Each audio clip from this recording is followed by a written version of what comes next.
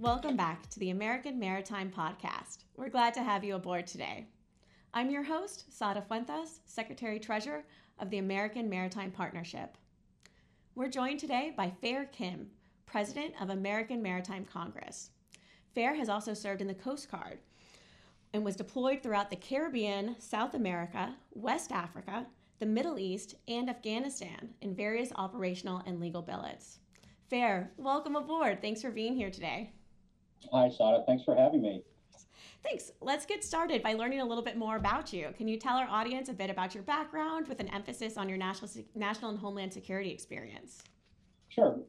Prior to joining the American Maritime Congress, I spent 20 years in the Coast Guard. Most of my career was dedicated towards the operational world, with about a quarter of it on the legal side. So as far as the operations, I have 10 years, or nearly 10 years at sea, so on ships in various capacities in the border maritime security portfolio of the Coast Guard.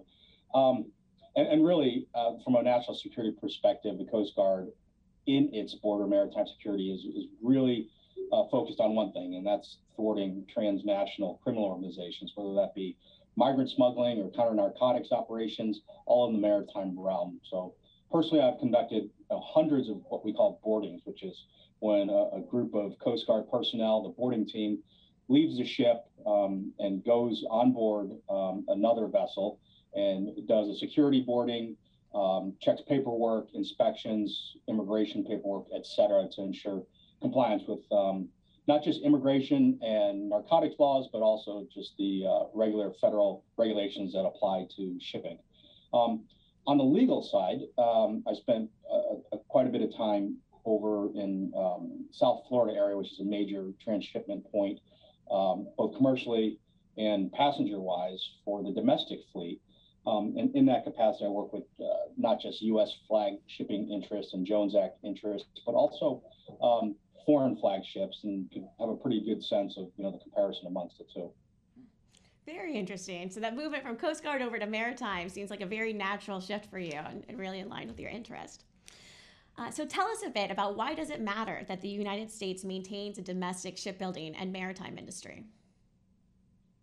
I'll start with the shipbuilding part first. And I understand that a lot of folks, when they think about shipbuilding, they think about the steel, right? They think of rivets. They think about, the bending of the steel and formulation of the hull in the water using, displacement principles and buoyancy and that type of thing in the shipyard. And that's certainly the majority of what goes on in a shipyard, right? You're fabricating a vessel. But in addition to that, there's components not just within the frame of the vessel itself, but the innards of the inner components.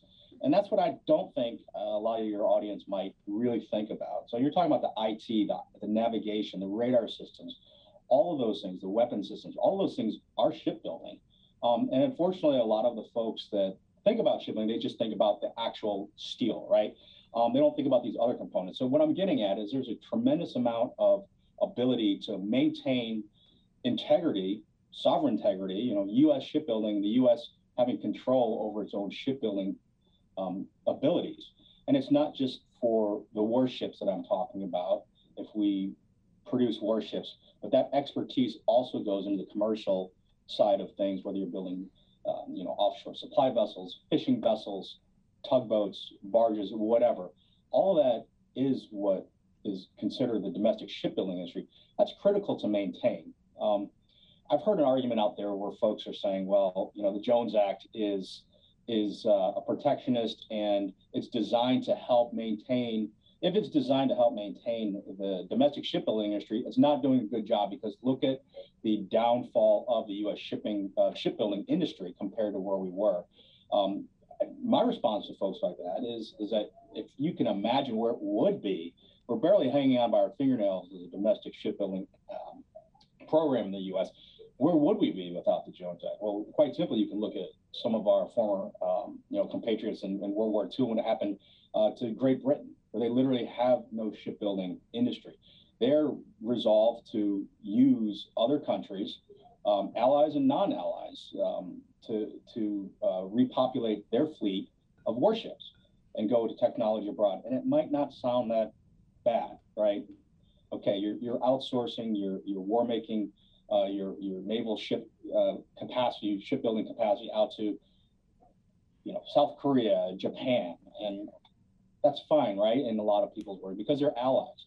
But are they true allies? Are they? Certainly, they are. Allies, and they have been allies. But are they economic allies? China's coming up closely on becoming one of the top two shipbuilding nations.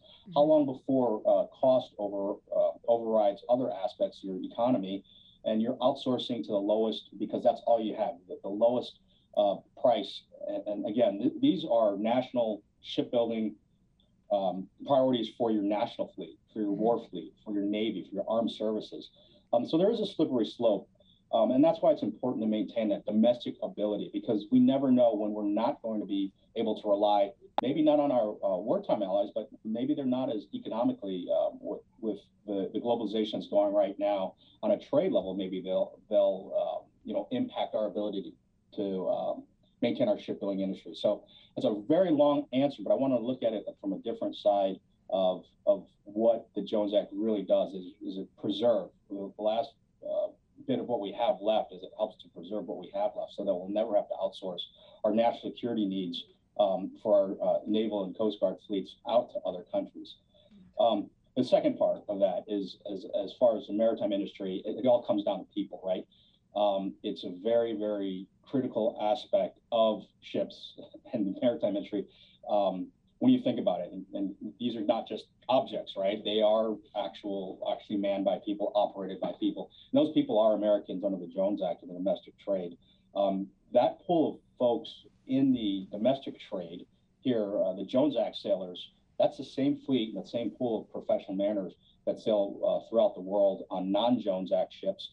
And that's important. Why? Because, again, from a national security perspective, when we move things around the world for the Department of Defense, for the Department of State, those go on U.S. ships. Those U.S. ships have U.S. mariners on them.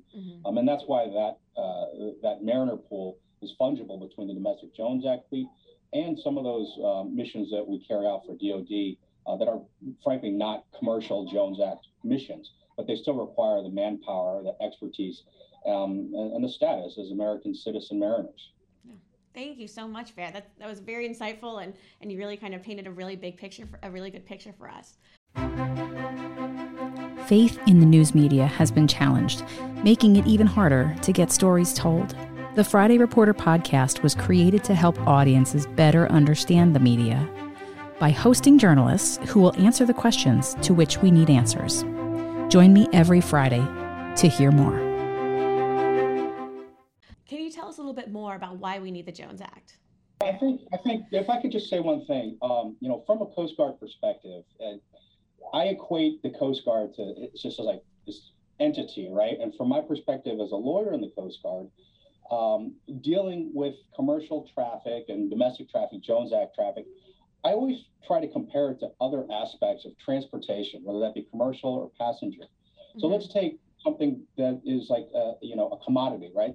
This country in this day and age, we're really focused on energy independence, right? Unfortunately, we've got different modes of creating electricity, let's say, right? Whether it is what it is, we rely, the majority of our electricity is produced by fossil fuels. But what people don't really realize is that a lot of that fuel, whether it be coal or petroleum, that moves on Jones Act ships, right? So that might move from Memphis down to Houston, let's say, or vice versa, from one place to another where the electrical plants are. That's no different than, let's say, a pipeline of natural gas moving from one point to another place, or a tanker on the road carrying gasoline. Now, I try to put things in perspective with regards to that is infrastructure. That tug or that towboat pushing that gasoline, let's say, up the Mississippi River is manned by U.S. mariners, right? Licensed credentials overseen by the Coast Guard.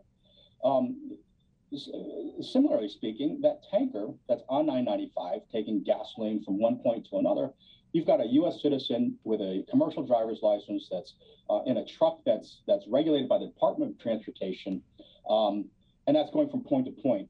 Likewise, you've got a pipeline perhaps moving natural gas from one point to another within the U.S. All of those are part of our energy infrastructure, whether that be the tugboat and the barge, whether that be that pipeline, whether that be that truck. if you can imagine the Jones Act part of it and say, well, if there was, if there was no Jones Act, let's say, what would you have with the equivalent of that pipeline? You would have that pipeline owned by a certain foreign entity, managed by another foreign entity, perhaps guarded, in terms of security, the security guards on the ends of those pipelines by another entity that's foreign, maybe the lowest cost out there. Same with that truck.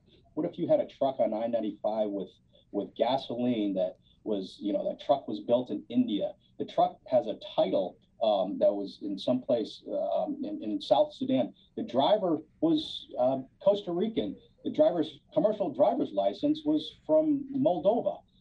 It sounds crazy, but that's exactly what we would have if the Jones Act wouldn't be in place. And the Coast Guard would be the one to regulate all of that. The same equivalency you can put towards airlines, right? Nobody has any problem, thinking about, getting on a plane from Jacksonville to Tulsa, and that's United Airlines is going to fly there. It's going to have a U.S. crew, licensed, regulated, trained to U.S. standards, not international standards, but U.S. standards, be able to take that flight from one place to another. The equivalent of the Jones Act would be to have that, to not have that Jones Act in place on the maritime world, would be to have that pilot be, again, from one country with a commercial license from another country, with a crew from a third country, falling under that country's labor standard, that training standard, safety standards, environmental standards, in a plane, service in another country, maintained in another country in terms of records, and owned by a sovereign wealth fund of some other country. So it sounds ridiculous when you lay it out there in the other parts of infrastructure, passenger or commercial infrastructure of this country, whether that be highways or the airlines. But when you put it in the domestic maritime trade, it doesn't, there always seems to be this friction with folks not understanding that these are exactly the same things. They're modes of transportation for commodities, for passengers, for commercial goods, and for DOD and government hardware and commodities. And when you lay it out all like that, it completely makes sense. Yeah, that's well said. That's well said. And, the Coast Guard already has such a wide and broad mission set that it seems like waiving the Jones Act or getting rid of the Jones Act would create even more of a burden on the Coast Guard. Is that accurate to say? I think that's fair to say. I mean, if you think about the Coast Guard as not just, the regulatory aspect of the merchant mariner fleet here in the U.S., but it also has its border security mission, like I mentioned before. Also, we're abroad. I served time in the Middle East and Afghanistan, ensuring that, our expertise was available to our DoD partners across the world for projection of U.S. forces. So if you look at how, with 11 statutory missions, the Coast Guard spread thin as it is, the FAA, for example, with planes, all they do is regulate those planes, the licensing, and that is all the FAA does. The Coast Guard does that same thing for maritime field, in addition to all of these other missions. So the amount of strain that would inure to the Coast Guard and on a personnel level, it would be to the point that would be spread too thin. That would be it would be a huge security risk if the Coast Guard would have to enforce immigration, enforce regulatory aspects of the cargo itself, enforce the training levels of those mariners. Again, this is without the Jones Act. And in addition to look at the technology on those vessels, these non-U.S. flagged vessels, these non-U.S. built vessels. So combine all that, it would be a tremendous strain on the Coast Guard. They would do it if that was their statutory mission, if they had to do it, but they wouldn't do it very well. All right, Farrell, you've touched on the manpower issues, the need for a domestic shipbuilding base. Is there anything else our audience should know about why the Jones Act is important to the United States? I think in this day and age, especially with recent events, a lot of folks are starting to take the view that it's not just about the cheapest, least expensive thing out there. And that's what's driven us to this point. That's the function of globalization.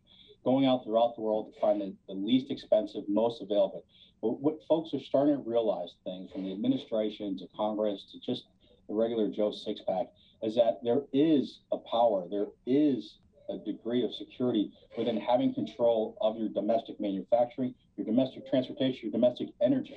All those things contribute to national security in one way or another. So I'd like to ask your audience to think about that, about how, what price are we willing to sublease our future, our children's future, to have everything exported or rather outsourced, whether that be manufacturing jobs, whether that be energy supplies or whatever. We're really mortgaging our future and becoming more dependent on the world when we should be less dependent on the world at large. Well, thank you so much for joining us, Fair. We really appreciate your unique perspective. Thank you.